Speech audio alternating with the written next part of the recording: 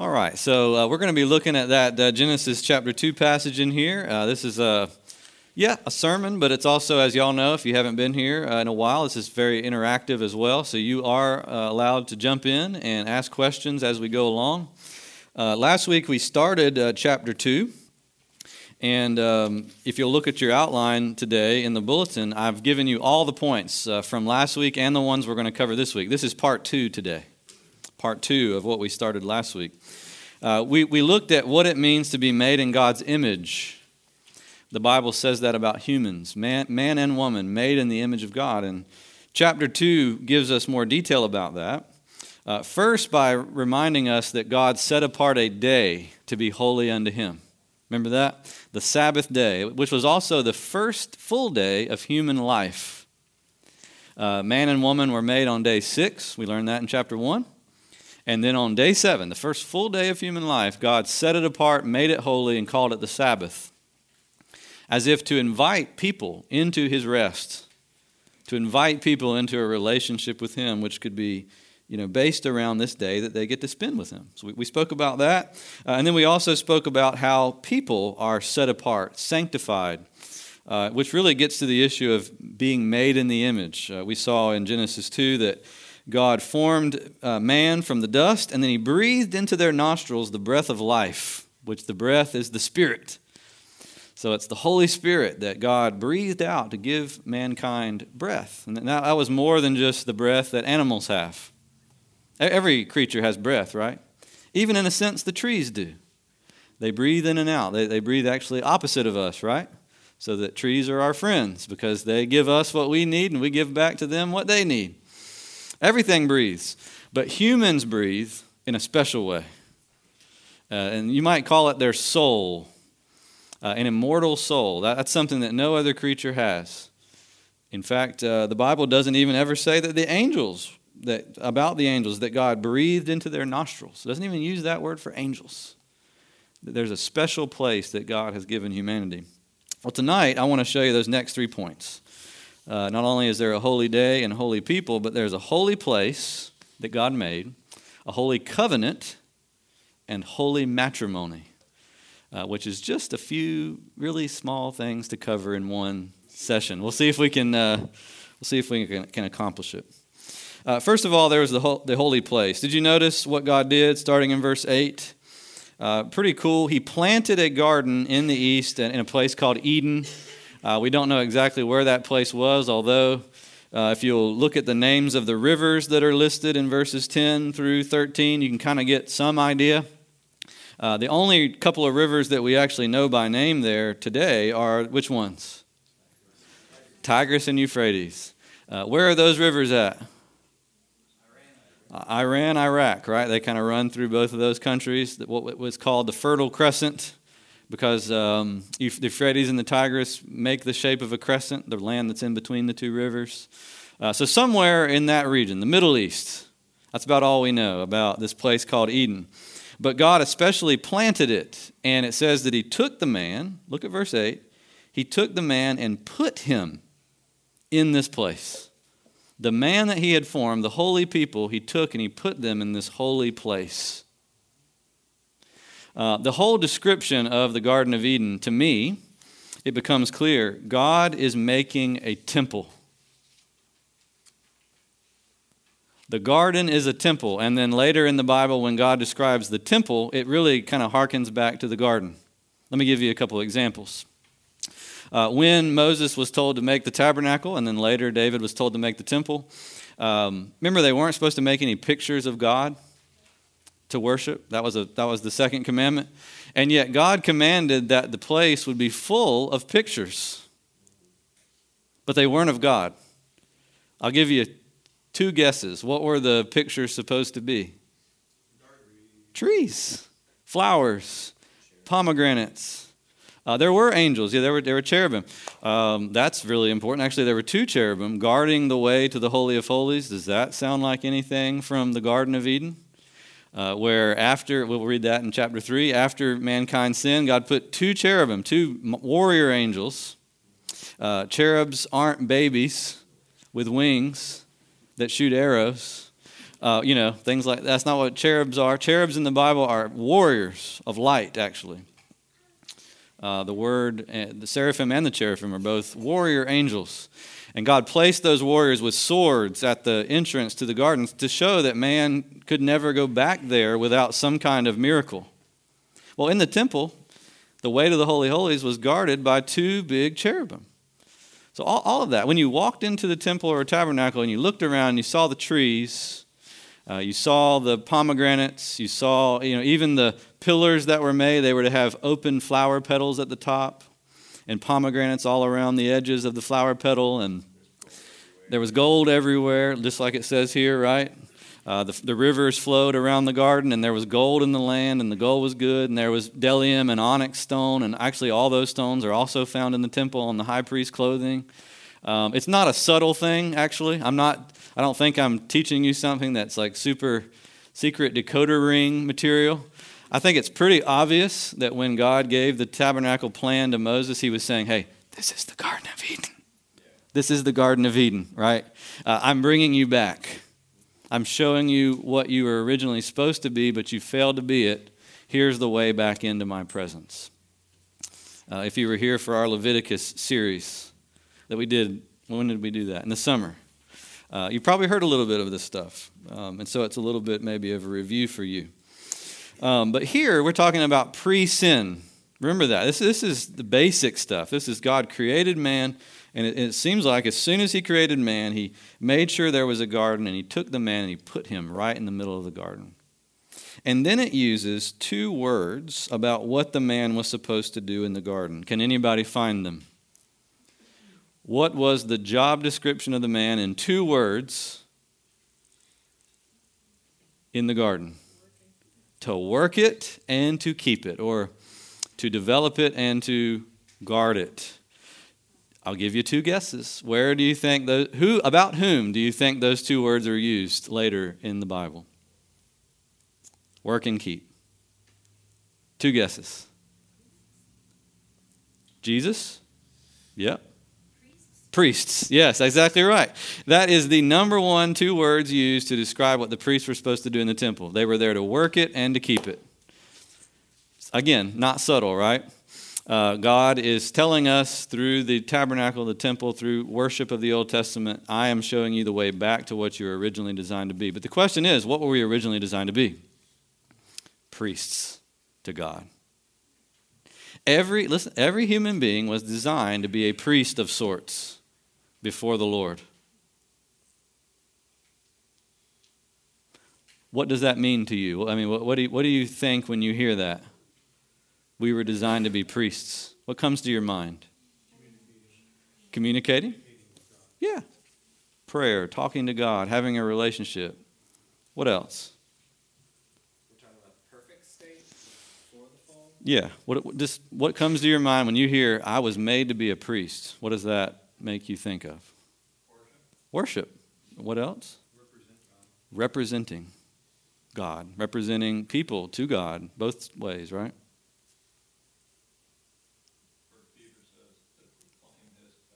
To proclaim his excellencies, yeah. I think about holiness too, right? The priest in the Bible was sanctified, set apart, special, belonged to God. Everything that he did was meant to be completely holy, given over to God. Holy. And here it says that the first man was made in that same way.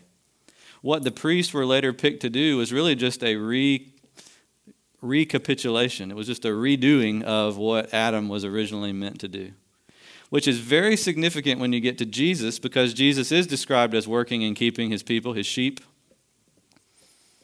And Jesus is also very much described as a priest, a high priest, in fact. He's the only priest that has ever redone what Adam was meant to do and did it right, which is why in the New Testament Jesus is called the second Adam or the last Adam.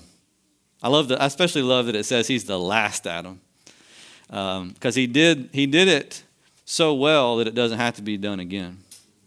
And so we as God's people, as Christians, are in Christ, and we're called in the Bible priests. We're called a kingdom of priests. And that is, I believe, man and woman, all Christians, priests. because we are in the priest, the last Adam, the one who worked and kept God's place in relationship with God perfectly. And so the idea of the garden, sometimes we jump straight to this idea that, okay, well, Adam was given a job to do. Because God planted a garden, put him in it, and said, work it. And so we think, all right, man was a farmer. We were meant to be farmers. And that's actually just a small bit of what this is actually about. I think it's about so much more than that. Now, it is dignifying to work. Like, it dignifies human work, this chapter. In what way? Well, number one, God in this chapter is a worker. God himself. Remember in the first chapter, he was king. He just said, let there be, and boom, there was. And let there be, and boom, there was. And it's like he didn't break a sweat to make the world, which he didn't.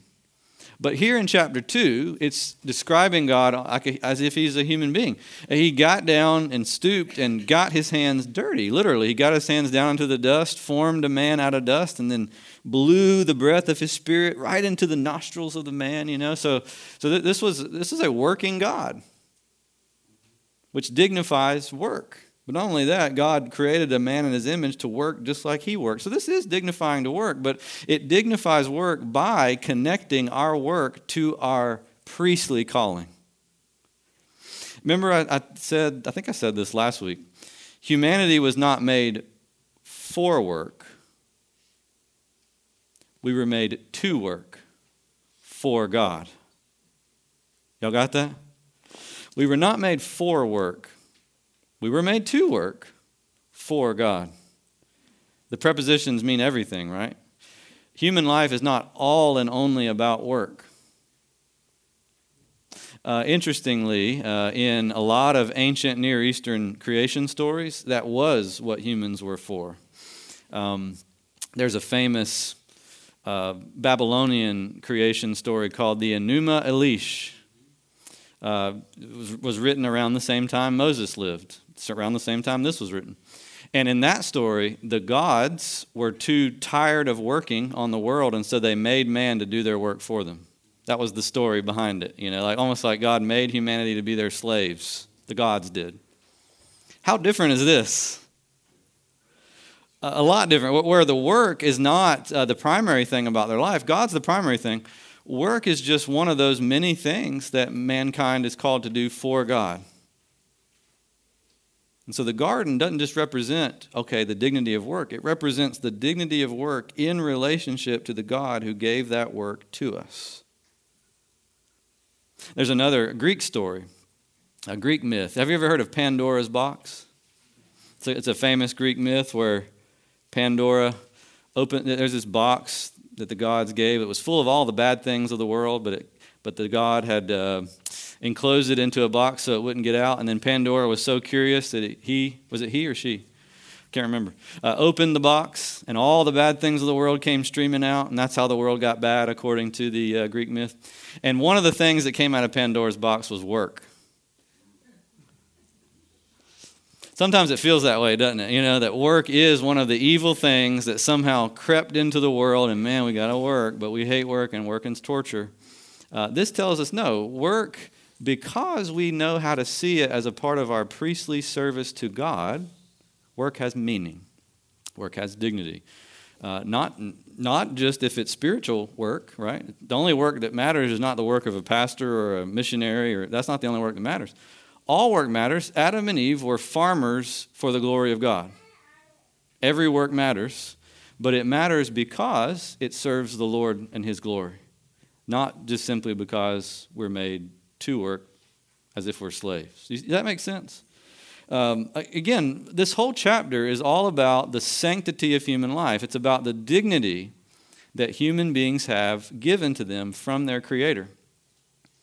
And the fact that God made a holy place, very much like a temple, and He placed the first human beings in the middle of it, and He said, here's an assignment to do for me.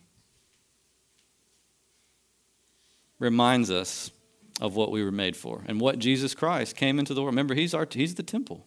He's the way that we return back to the calling of the garden. And so through Jesus, our work too is given back to us, redeemed, with a new perspective, with a new reason for doing it.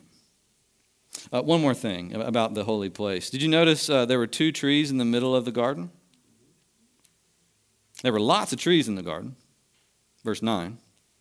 He calls to spring up every tree that is pleasant for the sight and good for food.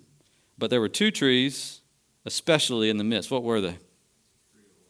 Tree of life, tree of the knowledge of good and evil. You might say, good tree, bad tree. The tree they were supposed to eat of, the tree that they were not supposed to eat of. Remember, that was the probation sort of that they were in. This is an indication that the Garden of Eden wasn't just about physical help, right? God gave them all the plants in the garden to eat, but it wasn't just about physical. He put in the very middle of the garden 2 almost like sacramental trees. These were sort of symbolic trees. The one symbolized disobedience to God, the other symbolized obedience. And as they ate the one that symbolized obedience, they were supposed to receive from God the pledge of everlasting life and everlasting glory that he had made to them. They were to receive assurance from eating from that tree that God was going to give them life. But the moment, God said, the moment you eat of this tree, the bad tree, the tree of knowledge of good and evil, you will surely die. And so the middle of the garden, full of work, full of all this activity, was this basic question about their relationship with God. Are you going to be with me or are you not going to be with me? Are you going to believe in me or are you not going to believe me? Are you going to love me and obey me or are you going to hate me and disobey me? That's what it means to be a priest. It's to walk on the edge of life and death and to be called to choose life in relationship to God. And that was what Adam and Eve were originally made to do. What do y'all think about that? How it dignifies work and how it also puts it in perspective to our relationship with God. Do you have a hard time thinking of your work that way? As connected to service to God? Do you? I see a lot of nods. Why do you think we do?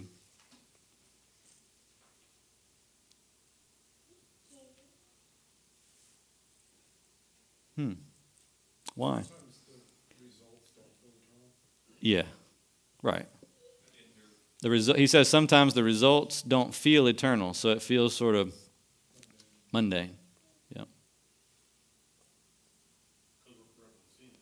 Corrupted with sin. Yep. So that means we tend to turn our work in a different direction than this. What's the direction we tend to turn it towards?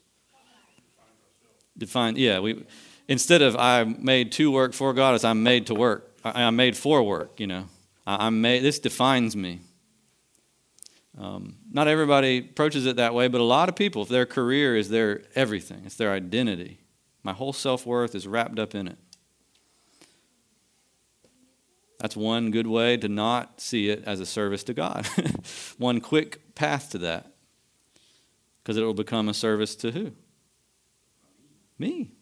To other goals and ends rather than God. Yeah, exactly. We have options today where years ago. Yeah, and that might make it more challenging, right? Because usually today, not always, but a lot of times today, or it's more likely today, I'll say it this way, it's more likely today that you chose your work than it would have been 100, 200, 300, certainly 1,000, 2,000, 8,000 years ago, right? More likely that you chose it. And so that sort of puts a little bit more pressure on it. Because you had all these options and it was your job, your whole life. You were told in school, I was told in school, you got to pick the right one to make you happy, to give you a good life, right? And when you picked it, you're like, man, this is it. And then all of a sudden, after day 6 at your job, you realize, man, this is not it. This is not what I thought. Maybe day 1, right? Yeah, day 1, you realize that. Now, not everybody has the job they chose or the job that they would ideally choose, but it is more likely that you had a little bit more choice in it than certainly than Adam did. He had zero choice. It was like his career path was locked in as God literally took him and put him in the garden and said, work it, keep it. But today, because of our personal or agency, and our ability to choose between careers, it can put a tremendous amount of weight on making the right move that suits me best, all that kind of stuff. Absolutely. It's wonderful to remember human dignity. This is another point to make. Human dignity does not come from our productivity. Right? Think about it. If you were made to work for God versus if you were made for work, if human beings are made for work, the person who's able to be more successful, more productive, more prominent in their career, they have more worth and value than the person that doesn't. Does that make sense? If that's the whole reason why you're here, then the successful ones have more value than the unsuccessful ones. But if we're made to work for God, all that kind of stuff doesn't matter as much. The person with less success, less prominence, less, productivity or less wealth created by their job still has a great opportunity to serve the Lord with their work, which is actually far greater than building my own reputation and my own wealth. Serving the Lord is a lot greater than that. But it's really hard to see it that way sometimes because we're locked into this certain view of work that is really not, not scriptural, not based on the creation. We call it the creation mandate, the creation design of God. All right, holy place. Y'all had enough of holy place? All right, let's look at holy covenant. God not only made a place and put man in it, but he gave to man a commandment. A commandment. You see that there in verse 16 and verse 17.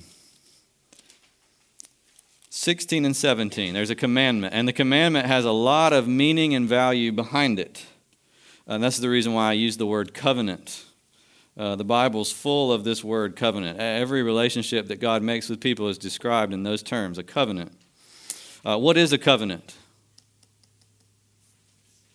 Ryan, what's a covenant? A promise? Contract? Relationship between two people based on promises, based on an agreement. Usually you have two people and one person makes a promise, the other person is supposed to fulfill a certain obligation in order to get the promise. It's like a deal, basically. It's a deal that is struck between two people. It can be very personal. For example, in marriage, that's a covenant that's extremely personal and intimate. Or it can be a very impersonal business transaction, like when you signed your mortgage. That was also a covenant, but you're not having an intimate relationship with your loan officer, probably, right? Or you shouldn't, unless they're also your spouse, which would be weird, and probably not legal. I don't know. Is that legal? Anyway, yeah, there are various degrees of covenant relationships, but the essence of the covenant relationship is a back and forth based on words exchanged. And so when God says to humanity, there in verse 16 and 17, you may surely eat of every tree in the garden, but of the tree of the knowledge of good and evil you shall not eat, for in the day that you eat of it you shall surely die. Do you see how he gives them a promise and a threat, which depending on whether the person keeps the obligation depends on whether they get the promise or whether they get the threat, one or the other. It's a test. It's a probation. This is a great question. Why do you think God made everything depend on that one test? Eat this tree, or don't eat this tree. If you do, you die. If you don't, you'll live. Why that? Obedience really matters. Obedience. It's really clear, right? Obedience matters. It's not that Adam and Eve didn't have other commandments from God. We know that they did. In fact, he had just said, work it and keep it. Those are two commandments right there. You're to work, you're to keep. But he didn't say, if you work it and keep it, you will live. If you don't work it and keep it, you'll die. No, he had it all sort of hinge on this one very simple, direct. There's really not any way for them to hire a lawyer and to argue themselves out of whether they ate the tree or whether they didn't, right? It's pretty obvious whether you eat it or whether you don't. There's no wiggle room there. There's no gray areas. They can't find loopholes because God is trying to demonstrate how much he cares about his priests in his place listening to his word and yielding their heart to his word. In a way, that's the essence of biblical Christianity. Will we listen to God or not? Will we listen to God or not? And so God boiled it down to a simple test. In fact, the test was it should have been so easy to keep. Right? I mean, what did God say right before he said, you may not eat of the tree of the knowledge of good and evil? What did he say? Verse 16. You may surely eat of every tree of the garden. Yeah. I mean, they had everything. They were in a garden that God himself planted.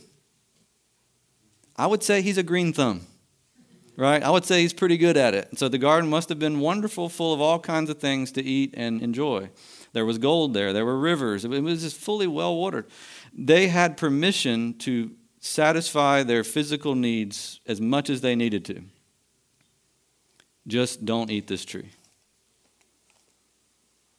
Should have been easy, but again, it made it very clear that when they chose to disobey, what was happening there was not something that we or they could just excuse away. Hey, I was hungry. I was hungry. It's not the season for figs, so I had to eat that tree. No. Everything in the garden God gave them, and he gave them permission to eat it as much as they wanted. Isn't that amazing? I think it highlights something very important about a covenant relationship with God. Have you ever thought about this? A lot of people wonder about this. Is God about rules, or is God about relationship?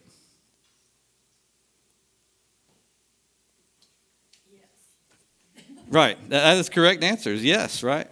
But oftentimes even in the church, a lot of times we'll put those two against each other because we're like, hey, it's not about rules, not about keeping checklists or rules. It's about relationship, which is true to a point.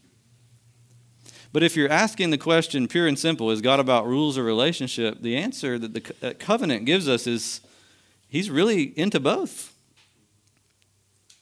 In fact, the only way that rules make sense is by being within a relationship, right? If he didn't have a relationship with Adam and Eve, how in the world would he be able to tell them the rule? How in the world would they be able to understand the rule was good and trustworthy? How in the world, there would be no rule to speak of if there wasn't a prior relationship. But at the same time, any relationship that is going to last has to have some kind of rule or boundary within it. In fact, the most lasting relationships we form with one another are the ones we surround and fill with the most rules. Think about the most lasting relationship that most human beings form. What is it? Marriage. That would be it. Death do us part. There's not many other relationships like that. In fact, there's none other that I know of. How much legality is there involved in a marriage? Rules, laws, regulations. How hard is it to get out of one? Well, it's less hard than it used to be, but it's still, it's at very least it's expensive. It's not super easy, right? It takes some legal skill and financial backing for that legal skill to do it, right? Because the relationships that last the most, we recognize in order for that to flourish, it's got to flourish within the boundary of promise and obligation. It's got to have a covenant structure to it. So is God about rules or relationship? Yes, he's about both. The relationship we have with God is a legal relationship, but it's also a very personal, intimate, deep relationship. It's both. And it was that way from the very beginning. With the first man that was ever made, God made this kind of relationship that valued both rules and relationships. Now, why is it, let me ask you this, why is it that the connection between those two things, rules and relationship, is no longer very easy for us to see or appreciate? Like it was for Adam and Eve, to see it automatically and appreciate it. Why do we think, man, it's got to be either rules or relationship?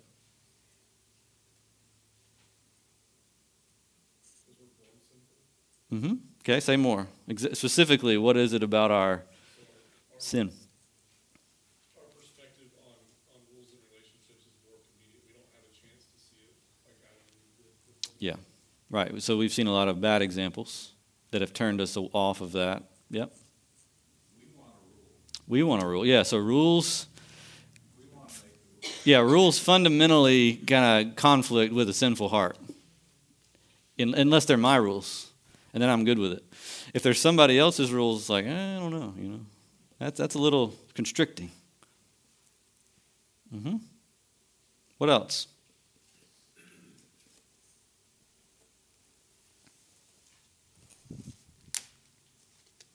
Well, when God first gave verses 16 and 17 to Adam and Eve, they heard it as innocent people. People who had never violated the rule. Right? Ever since, we've always heard God's commandments as guilty people who have violated the rules. It's very different, right? I mean, if the cop pulls you over and you didn't just come from a bank robbery, your interaction with the cop is probably going to be slightly different than if you're coming from a bank robbery. Isn't that right? All things considered, you're probably going to feel a little bit different when you see the blue lights. If you're just kind of going around about your business, you may be frustrated, but you're not going to be looking for a way to run, like if you're coming from robbing a bank. And ever since Adam and Eve, human beings have robbed the bank, and we're on the run from God. And when God chases us down with rules, it's like seeing the blue lights when we're fugitives. The law of God does not set well with us until God softens our hearts and opens us to want to hear what he has to say. Until he reestablishes in our minds, hey, there is a relationship here. I love you. I forgive you. I'm willing to make peace with you. And if we can grasp that, which is given to us in the gospel, then all of a sudden the law becomes sweet again. But prior to that, the law is going to be anything but sweet. And so rules and relationship are always being sort of pitted against one another. But that wasn't the way it was in the beginning. Humanity was made for order, rules, and also intimate personal fellowship with each other and with God. Both of them were meant to be together in the Garden of Eden when man was first made. All right, now lastly tonight, let's look at holy matrimony. This is usually people's favorite part of this chapter. This is the part of the chapter that's most quoted. It's almost always read when? Just about every wedding I do, I read a portion of this chapter at some point in the marriage ceremony, and rightfully so, because this is the very first marriage. You look at verse 18. Then the Lord God said, "It is not good that the man should be alone." Do you notice something there? It is not good. Remember Genesis 1? It is good, it is good, it is good, it is good, it is very good. And then all of a sudden, for the first time, God says it's not good. But at this point, he's not saying it about sin. He's just saying it about lack. The man needs something that he doesn't have without the woman. And so the story of the making of man and woman is here being described in a very different way than it was in chapter 1, where God said, hey, let there be man in our image. And God, it says God made them male and female. Boom. Almost like he just did it. Here he shows, I think, for the purpose of reminding us that the male-female difference and the relationships and the life that's able to be carried on because of the male-female difference is for humanity very different than it is for the other animals. Everything is male and female, usually. Everything that reproduces has a male and a female. Everybody agree so far? Even plants. You learn about it in school. You got the male and the female in most plants, and they pollinate and all that, and they have more plants. But here he's saying God didn't make man male and female just like he did the goats and the sunflowers and all the rest. For God, the male and female in humanity had a special, elevated dignity. It wasn't just physical reproduction that was in view. It was something far more sacred. The theme of the chapter is the sanctity of human life, the sacredness. And here, even the gender difference and the marriages that get built on the basis of that gender difference and the children that get brought into the world because of that gender difference. All those things are like blessed by God with extra dignity and worth than just the reproduction of cows and other things. It's an amazing thing. And so read on. It's not good that man should be alone. I'll make a helper fit for him. A helper fit for him. Another way to translate it, a helper corresponding to him. Meaning she will be different than him, but also the same as him. That's what corresponding means. The same, therefore they're able to be one and relate, but different, therefore they're able to complement. The word helper sometimes trips people up. Is this saying that women are just the waitresses of men? Is that what this is talking about? Helper, like waiting hand and foot upon men? No, actually. Do you know how often the word helper is used to describe God in the Bible? A ton of times. Remember in the New Testament, for example, Jesus said, "I'm going to send the Holy Spirit. The helper will come to you." Same word. In the Old Testament, God described himself as the helper of his people. Same word. So helper is not about lesser. It's not about, it really isn't even about subordinate so much as it is about the ability to complement, fill out the lack of what was not there in the man, and vice versa. There's the ability of the man to fill out anything that might be lacking within the woman.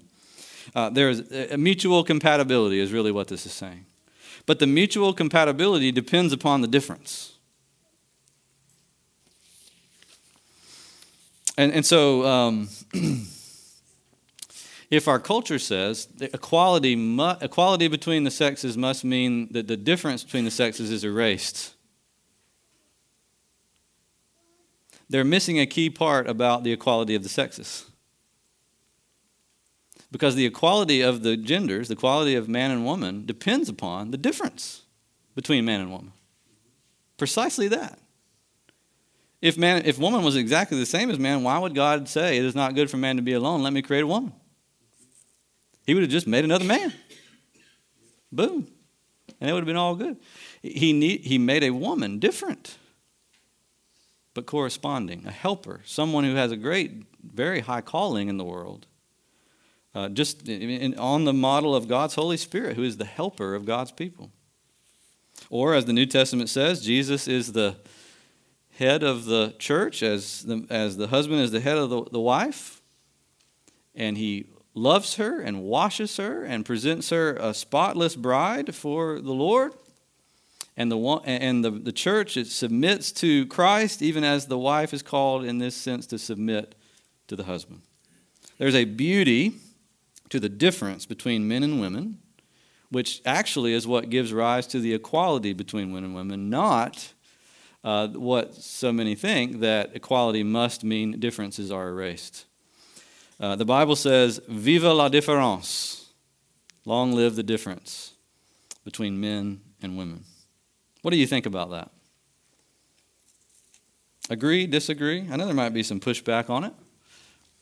It's 2022, right? Lots of pushback on these things. And I know that these things must sound old-fashioned to a lot of people, but what do you think? I think the culture doesn't get it. Right. Yep. Well, Designed for life and family. there's a design. Yeah, I think it's really, to me, it just gives me a lot of dignity and clarity to know that the way life goes is not just random. It's not just picked by people. It's not one culture decides to do something one way, next culture decides to do it another way, next culture. Yeah, there's a reason why across cultures, there's been little differences in this matter, but for the most part, all cultures have recognized there are men, there are women, and there's a reason for that. And it's a really important reason. And actually, it's literally what makes the world go round. Literally, every single one of us in the room came from a man and a woman. All right? That's pretty obvious, you know. And there's never been a human being that came any other way besides Adam and Jesus. Right? Yeah, you got to have a male and female, right? A mom and a dad. That's the way God designed for it to be. Now, let's read on.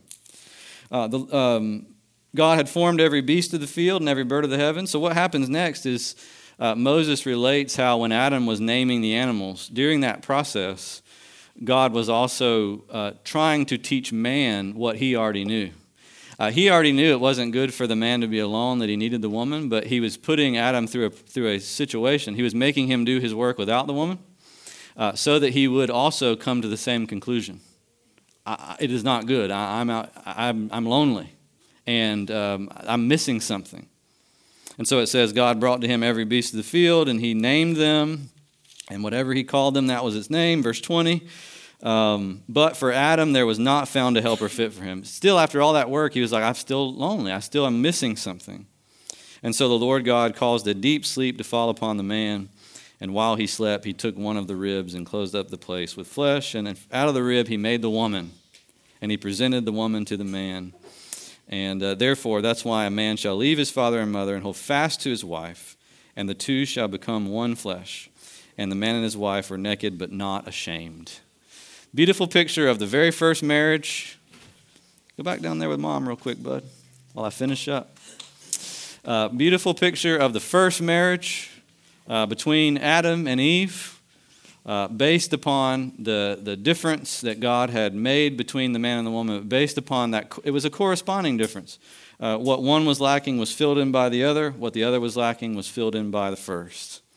Man and woman. We have so much more to say about it. Next week, maybe I'll continue to say about it more, because there might not, I'll say that there might not be a more controversial place in the Bible right now than that last part.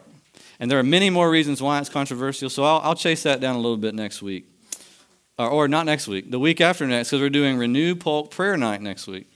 So on the 13th of February, we'll chase down some of these gender issues of human sexuality, and all the rest.